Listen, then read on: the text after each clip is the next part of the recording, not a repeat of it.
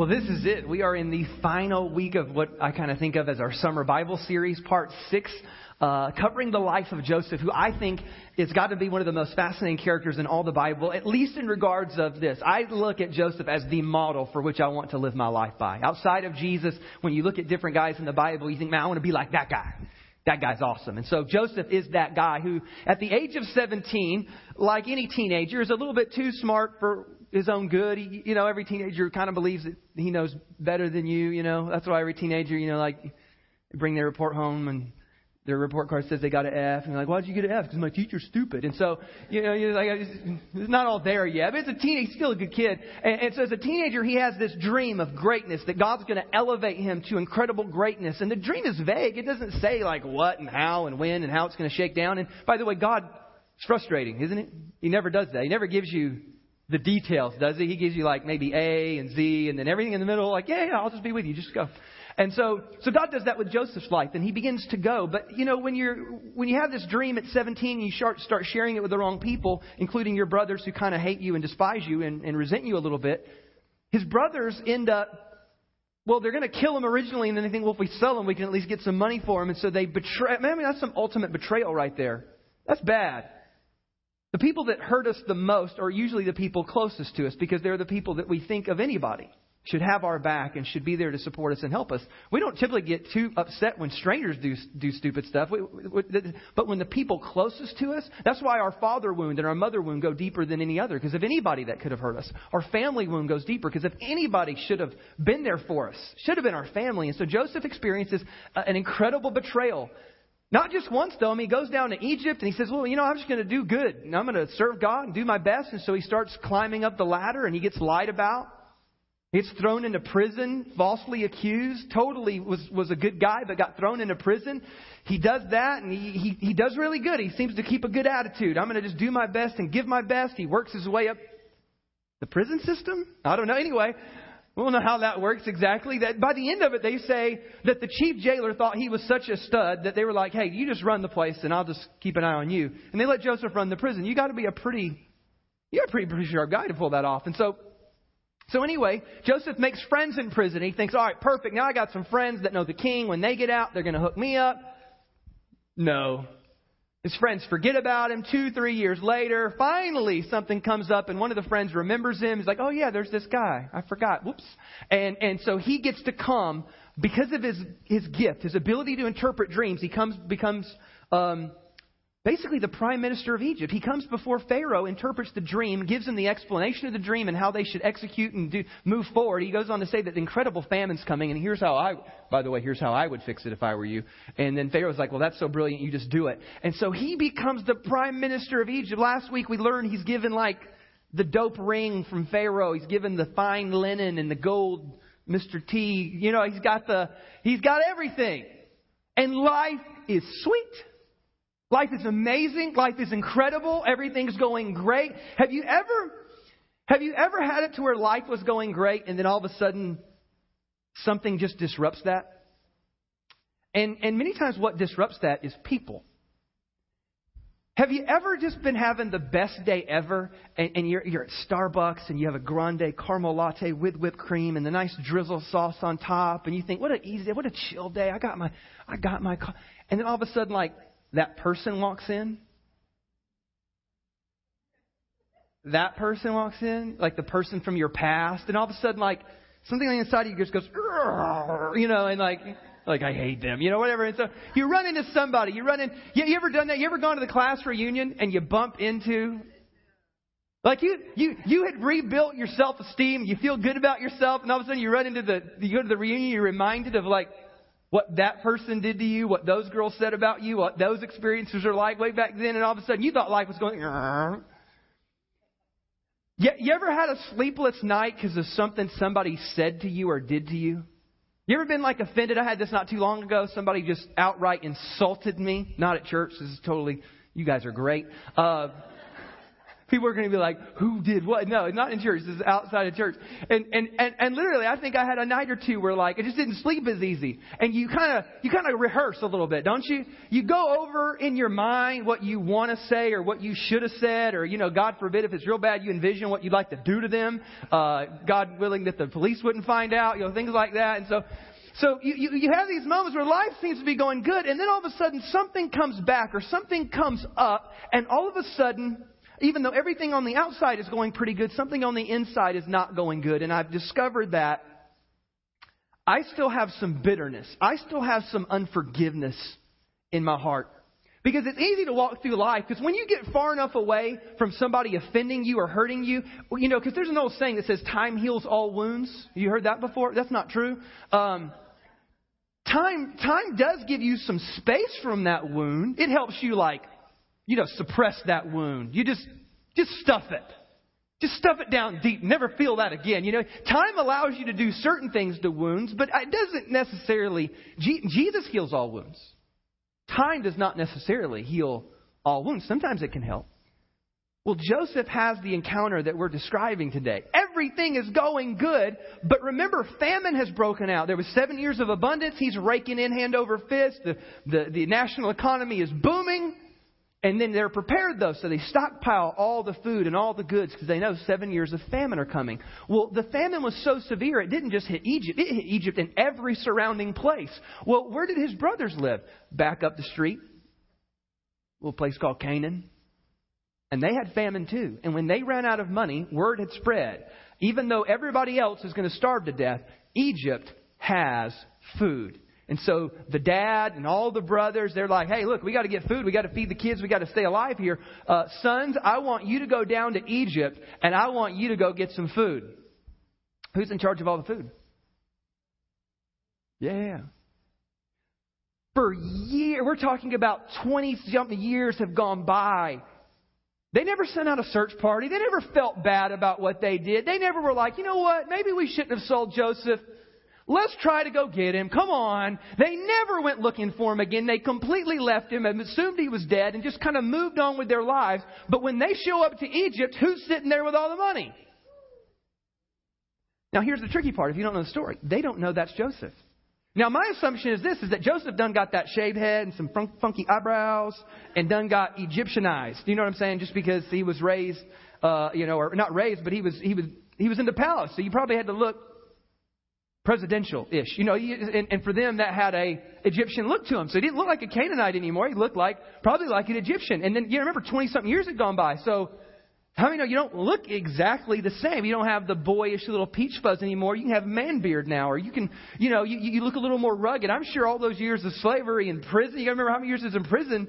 He probably kind of looked rough maybe even. So between looking rough, looking older, looking Egyptian, they had no idea it was Joseph.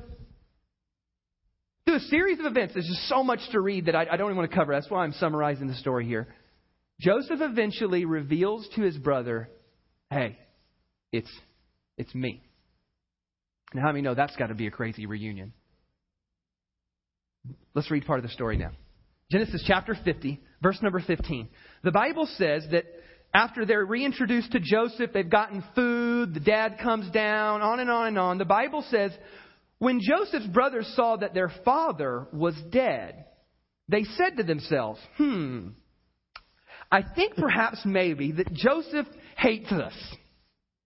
It's a good call, right? And may actually repay us all the evil which we did to him. So they sent messengers to Joseph. They didn't go themselves. They sent messengers to Joseph saying, hey, before your dad died, he commanded. And he said, you need to say this to Joseph. This is what we say to him. I beg you, please forgive the trespasses of your brothers and their sin, for they did evil to you. Now please forgive the trespasses of the servants of the God of your father. And Joseph wept when they spoke to him. Then his brothers also went and fell down before his face, and they said, behold, we are your servants. Joseph said to them, do not be afraid, for I am in the place of God. But as for you, you meant evil against me, but God meant it for good, in order to bring it about as it is this day, to save many people alive. Now, therefore, do not be afraid. I will provide for you and your little ones. And he comforted them and spoke kindly. Now, that's pretty incredible, isn't it? This is the final test that we will talk about. We've been talking about how he faced the prison test and the purity test. And there's all these different tests. This is the final test, and we'll call it the forgiveness test. And Joseph passes it with flying colors. I don't fully know why. The Bible can't give every detail. It can't get you right into the psyche of Joseph, and it doesn't share with you every feeling that he had while he went through slavery, while he went through the prison. We're just not open to everything. So we get to speculate and interpret and guess a little bit, but here's what I believe. I believe that Joseph didn't wait this long to forgive. I think this is just the first time he ever got a chance to say, I forgive. And the reason why is because throughout the life of Joseph, there was one phrase that repeated itself, and the phrase was this, and the Lord was with Joseph. You know, it was like, I'm a slave, but God is with me. I'm a prisoner now, but God is with me. And here's what we saw, is when God is with you, you can actually put your life on an upward trajectory and do incredible things despite your bad circumstances. That your circumstances don't trump God. God trumps your circumstances. And when God is in your life and all over your life, and now here's why I say that though. Because the Bible kind of makes it clear about the issue of forgiveness. I don't think the Lord's presence would have been with him like that had he harbored bitterness and resentment and unforgiveness towards his brothers. So I think he passed this test a long time ago, and now he's just getting the opportunity to kind of put it on display. So in this account, Genesis chapter 50, the very first book of the Bible, this is the first time we see the word forgive in all of Scripture. Did you know that? It didn't come up with Adam and Eve. I'm sure they had marital disputes and probably had to do this, but it didn't come up. And Cain and Abel, well, that didn't go down good. But this is the first time you see the word forgive in all of the Bible. And it's directly related to Joseph forgiving his family from an ultimate betrayal. It's a killer story. And so what you find is this, though, is when you look at the word forgive in the Hebrew language, it means to absolve or to release fully. It actually kind of has the idea, it's because, you know, Hebrew words, they're sometimes packed in. There's lots of meaning because they had a short vocabulary. Another place that when you look at it in Scripture that they use the word forgive, as a matter of fact, maybe even the most of the time, it's not even the word forgive like we would say it. It means to bear up or to lift up. To bear something. Because when you forgive, you need to know this. Like, somebody's done somebody wrong, and somebody's going to have to catch the blunt end of that thing. Like, people ask all the time, well, like, why couldn't God just forgive everybody? Why did Jesus have to die? It's because all sin is a debt, is a weight, is an offense, and somebody's got to pay. It's likened unto this. If you come over to my house and you pull into my drive and you knock down my mailbox, I might forgive you. I'll forgive you. But if I forgive you, how many know somebody's got to pay for the mailbox? Right? So just because I forgive you doesn't mean I just wave a magic wand and everything's done. Somebody has to pay for the debt offense that has taken place. This is how sin works, isn't it? So the reason why God just can't wave his magic wand of forgiveness and grace is because there's still a debt that has to be paid. And so what he did was this. He says, okay, you have a debt that you can't pay. And Jesus steps up and says, well, I have a debt that I don't really owe, but I'll take it anyway. And so Jesus receives the debt that you and I pay so that you and I can be what? Forgiven. This is why it means to bear up. It's because literally the Bible says that all the weight of sin of the world was on Jesus and he bore it on himself. This is the gospel, people. This is forgiveness. This is why forgiveness is such a crucial issue. And then when you read the Scripture, you see the idea of forgiveness coming up so much. This is the gospel. This is the crux of Christianity. This is the hinge that the door swings on. And so this is a big deal to God. This is why God says so many things that we'll look at in just a minute where he makes a big issue of forgiveness because it is a big deal. Now, here's what I want you to know is that we all know that we ought to forgive people because somebody's told you that. Do you know that every major religion in the world teaches you that you should forgive if somebody asks for forgiveness? We all know that, right? If you had parents, you probably had to do this with your brother or sister, or you're like, well, you should forgive them.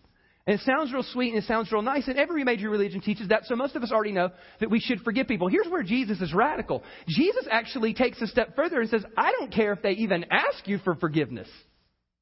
the only one that steps out and says, I don't care if they ask you or not. Here's what I really want you to do. I want you to forgive them anyway. Well, what if they don't deserve it? Nah, I don't care. What if they didn't earn it? Just do it anyway. What if they didn't repent? Still do it. What if they're still doing it to me? Yep, keep on forgiving. And you're like, what? This is ludicrous up in here. And so,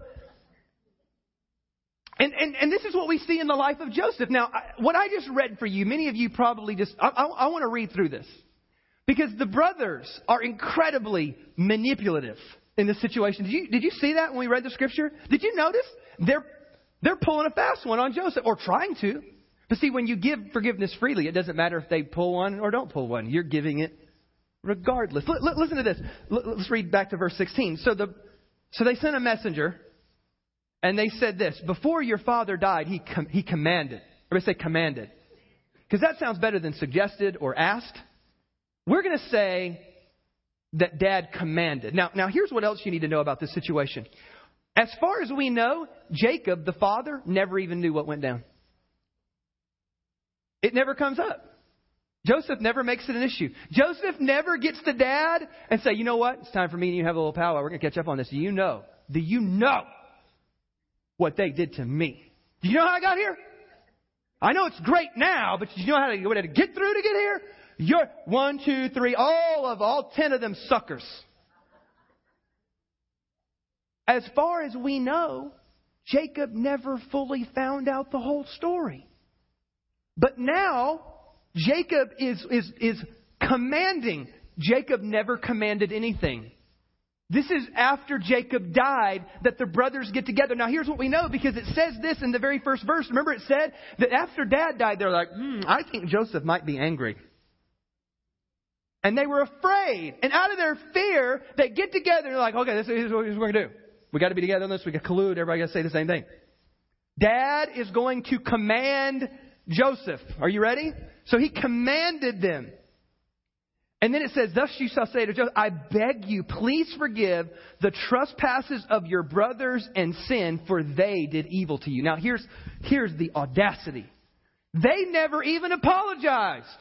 They didn't repent. They never said, I'm sorry. This is the words of Jacob coming to Joseph. This is basically Jacob apologizing for his sons. That's not the same.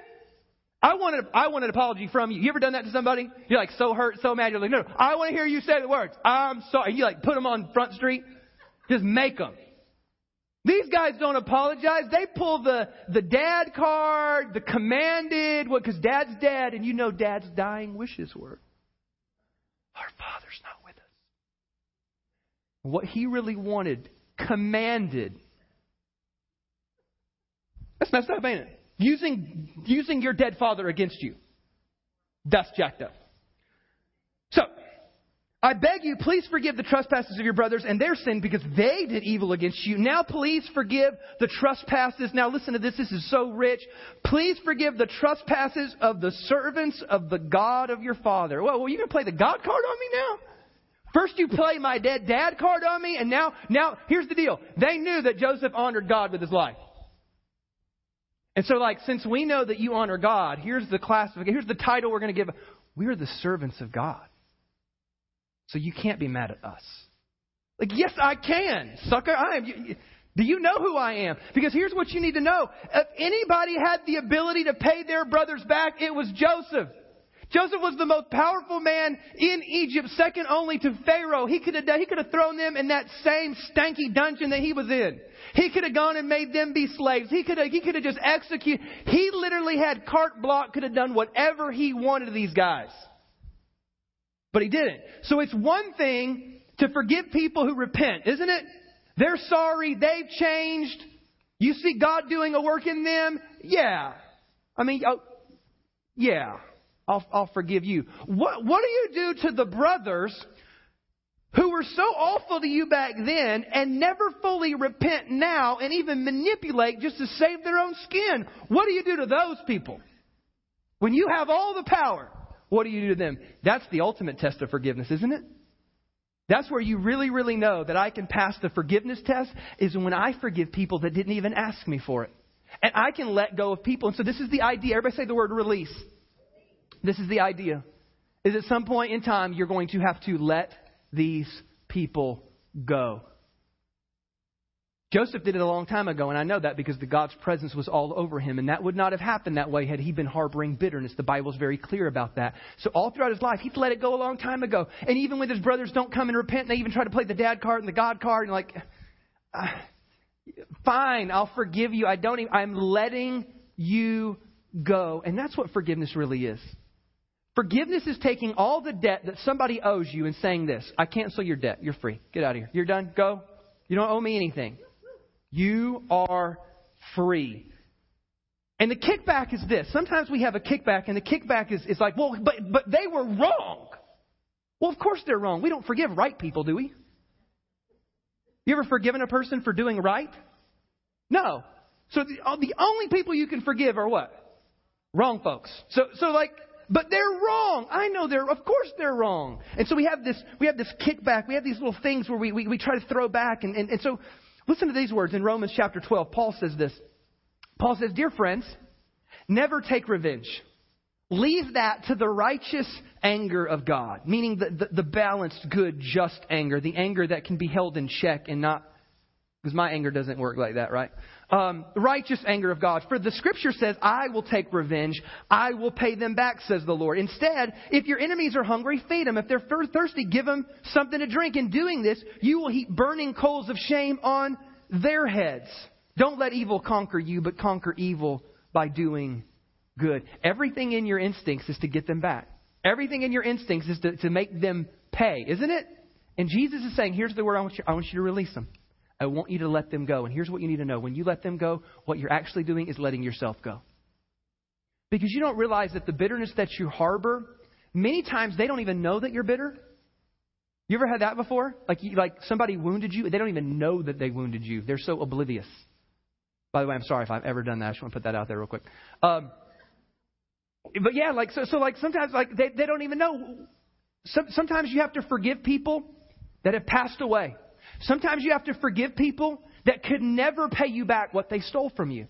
That's where it comes in. And so like if you harbor, you're talking about people that don't care, don't even know, they've passed on, they couldn't pay you back if they wanted to, and you want me to release them? Yeah, because you can't get anything back from them anyway, and the only person bound up is you.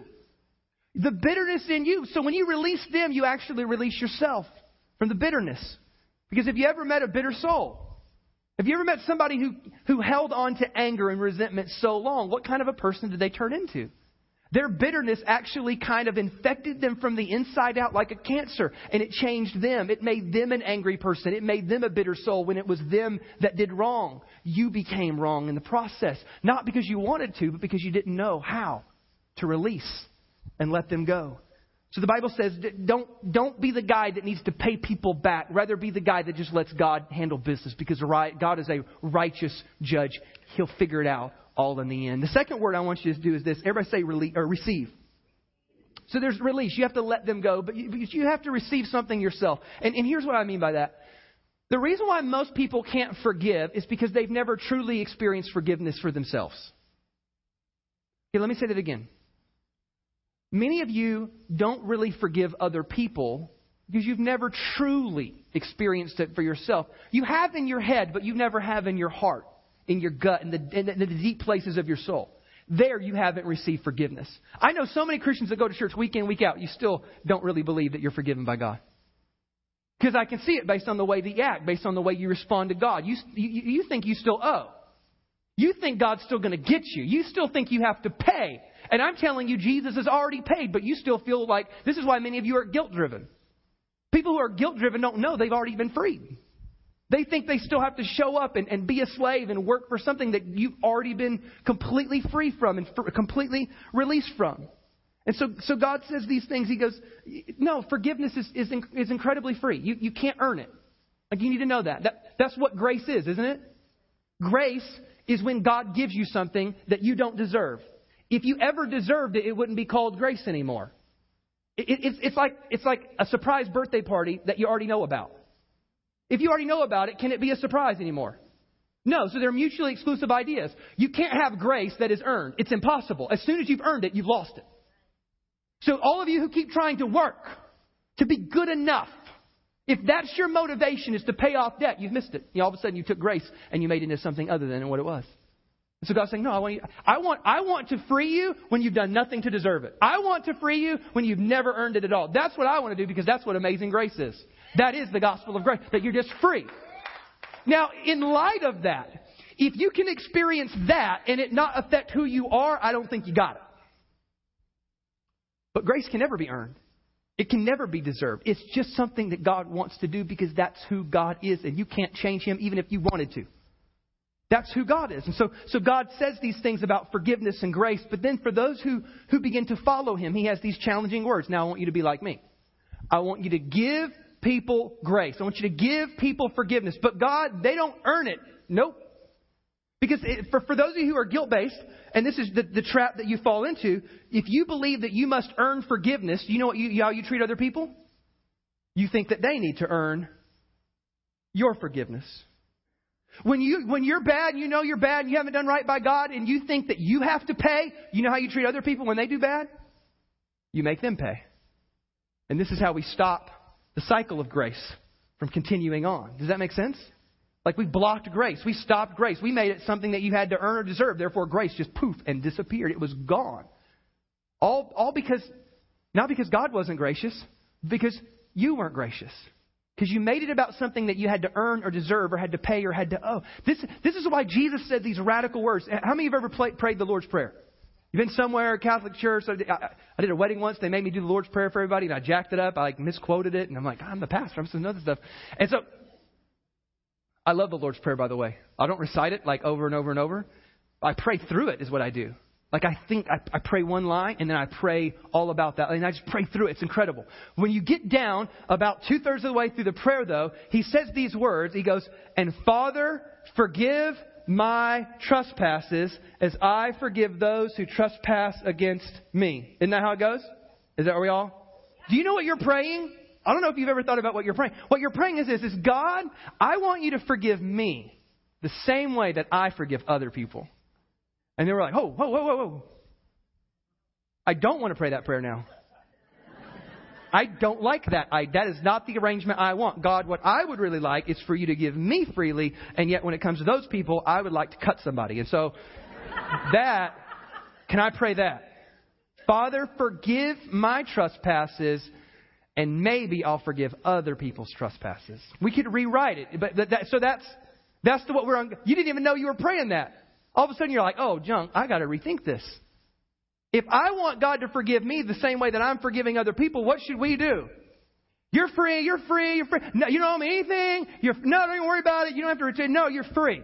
That's the way we treat other people. We realize, oh my God. And then after that, He ends up backing that up with some other things. He says, for if you do not forgive men their trespasses, neither will your Father forgive your trespass. We're like, Jesus, this was supposed to be a good prayer, and you have totally ruined it right here at the end. You have totally messed up what was a really good thing. Because like the whole provide for me and love me and your kingdom come, that sounded really cool. But then all of a sudden you throw in this stuff and it's like, well, this isn't as nice as it at first appeared to be. Yet Jesus makes this a crucial issue because He gives grace freely. He gives forgiveness freely. And that's the way He wants you. Whether they earned it or deserved it or not, He wants you to do that. And to do that, you're going to have to release them.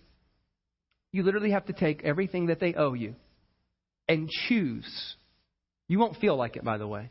But you'll have to choose to cancel their debt. Now, how many of you ever had somebody offend you? If you don't have your hand up, I would like to meet you right now. You're an infant in this room, apparently. There's an infant in the back right there. You ever had somebody do you wrong, lie about you, talk about you, do you dirty, do you shady? Then we all have had people offend us. We all have a debt now that somebody owes us. Now, some of the times we don't care that much and we just let it go immediately. Sometimes we get over it quickly and we just let it go immediately. But some stuff, again, the people that are closest to us, they hurt us the deepest. Because if anybody should have been there, it should have been them. And we carry that wound with us. And at some point in time, you're going to have to let them go. But to do that, you've got to remember the grace that was given you. Like, this is why I don't get how other people forgive. Like people who don't know Jesus, I'm like, you should just harbor bitterness and be angry about it. I don't know what your motivation is. My motivation is this. If the grace of God that was given to me is so incredible and the forgiveness that He gave me was so incredible and that's what He wants me to do, then I can get that. But people that have no motive, I don't know what their motivation is. I don't know what it is. And lastly is this. I want you to believe. Everybody say believe. So there's the idea that you must release. You have to release them. You have to receive forgiveness for yourself. But this really hinges on the idea of who you believe God to be. You must believe in the character and the nature of God. Here's what I mean by this. Listen to Psalms 103, verse 12. The Bible says, as far as the east is from the west. How far is that? Illogical far. So far has He removed our transgressions from us. That when God forgives you, because you ever done this before? You've probably done this with your spouse before. You ever had your spouse do something and then like in the moment you forgive them, but then like 3 months later you get into a new argument and you're kind of losing the argument and you need some backup ammunition. You need a go-to move. You need like your spare in your holster down in your ankle holes, and you need something to throw at him. And so what you thought you had forgiven him and let them go, and all of a sudden you're like, oh yeah, well bang, and you just flip out something from 3 months ago. The statute of limitations has not passed. Booyah, in your face. And so that's the way many times we treat other people. We release them, but then we bring it back if we need to. We bring it back if they hurt us again. Because then it's like, well, now I got a list of things. And we go back to like 1994, and we're like, see? Right here, there's a list. Now, listen. There's not, I want you to understand me. There's a huge difference between love and trust. There's a huge difference between forgiveness and trust. I don't want you to walk out of this place and think that to forgive people means to allow people to walk all over you and you become a doormat. That's not what it means at all. To forgive somebody means to let them go from their debt. It does not mean that you should entrust them again necessarily. Does that make sense? Like if somebody continually hurts you, no. Avoid them. Stay away. Like free them, release them, but then create some incredible boundaries and stay the heck away from them. Does that make sense? If you have an abusive spouse, no. I forgive you. Get out. Okay, good. So I don't want you to walk away and me have confused somebody and think that forgiveness is just this ooey gooey thing where everybody's great and we just let everybody go. You let them go from the debt they owe you. It does not mean that you give them full access to your heart, to your mind, to your emotions, to your physical being. Does that make sense? That's not what that means. But we need to let them go. I'm saying let them go and then let it go as far as the east is the west. Look at this. 1 Peter 3:12. The Bible says this. For the eyes of the Lord are on the righteous, and His ears are attentive to their prayer. But the face of the Lord is against those who do evil. And so again, we have this kind of dynamic going back and forth. Many of you, because you haven't fully received forgiveness and you don't truly know the character and nature of God, you see yourself as evil. And therefore you still kind of act some evil at sometimes. And you never believe that God is fully for you. And when you believe that, you can't give grace. You can't give forgiveness the way that God would have you. But here's what you need to know. Please get this. You are righteous. You're like, Todd, but I don't feel righteous. I know. I don't either always. Well, I don't always do righteous. I know. I don't always do righteous. I'm not perfect either. But I am righteous. I'll show you why.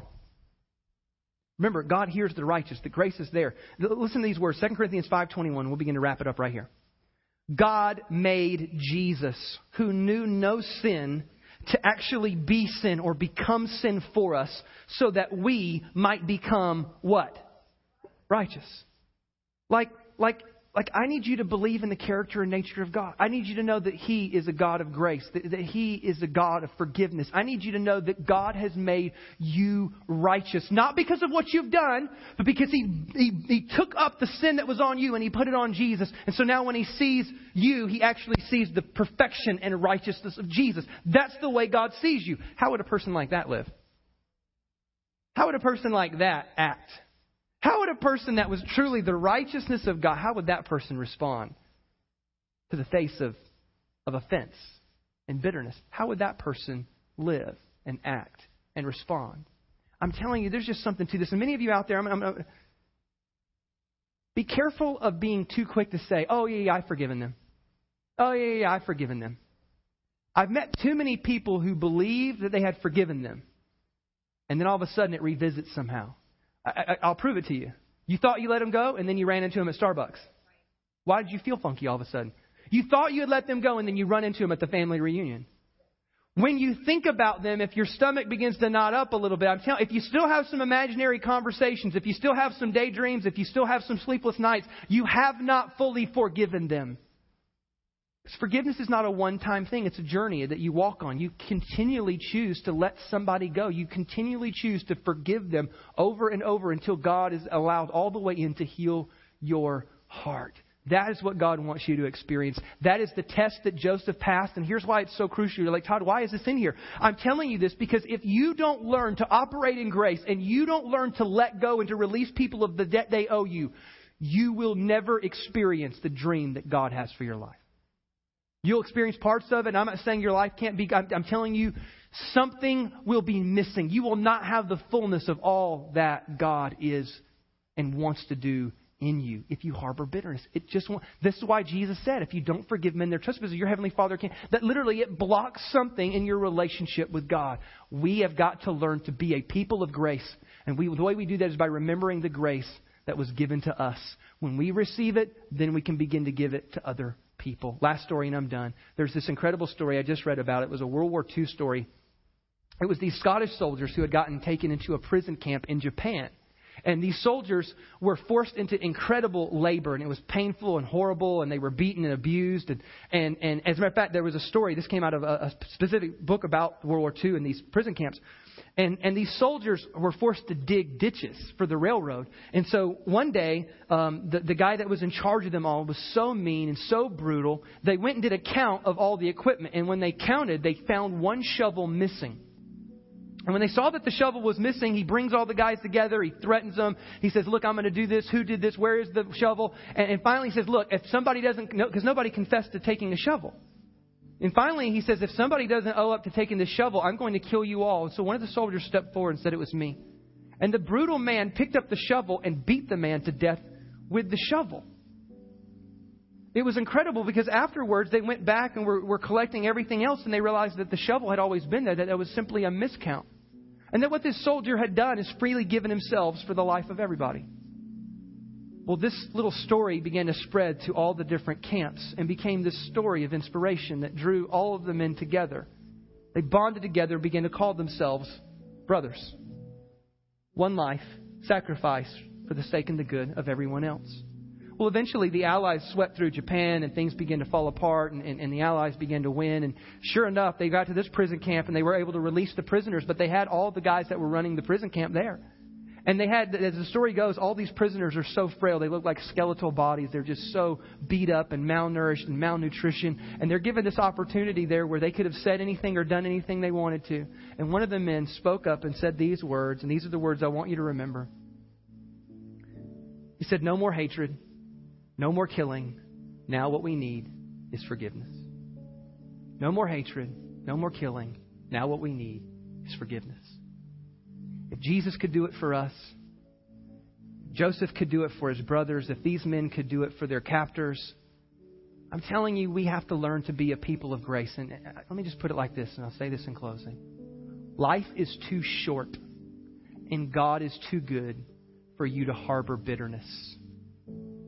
Somebody needs to let somebody else go. I want you to bow your heads and close your eyes in this room. And there are many of you in here today who, as I was talking, you had a thought, you had a person, you had a family member, a relative, a mom, a dad, a brother, a sister. You had somebody that you knew, man, they did me shady. They did me wrong. You've been betrayed. Some of you have been abused emotionally, sexually. There's been some awful stuff. I'm telling you that they don't deserve it. I'm not trying to say that they do. They probably never earned it, probably never will.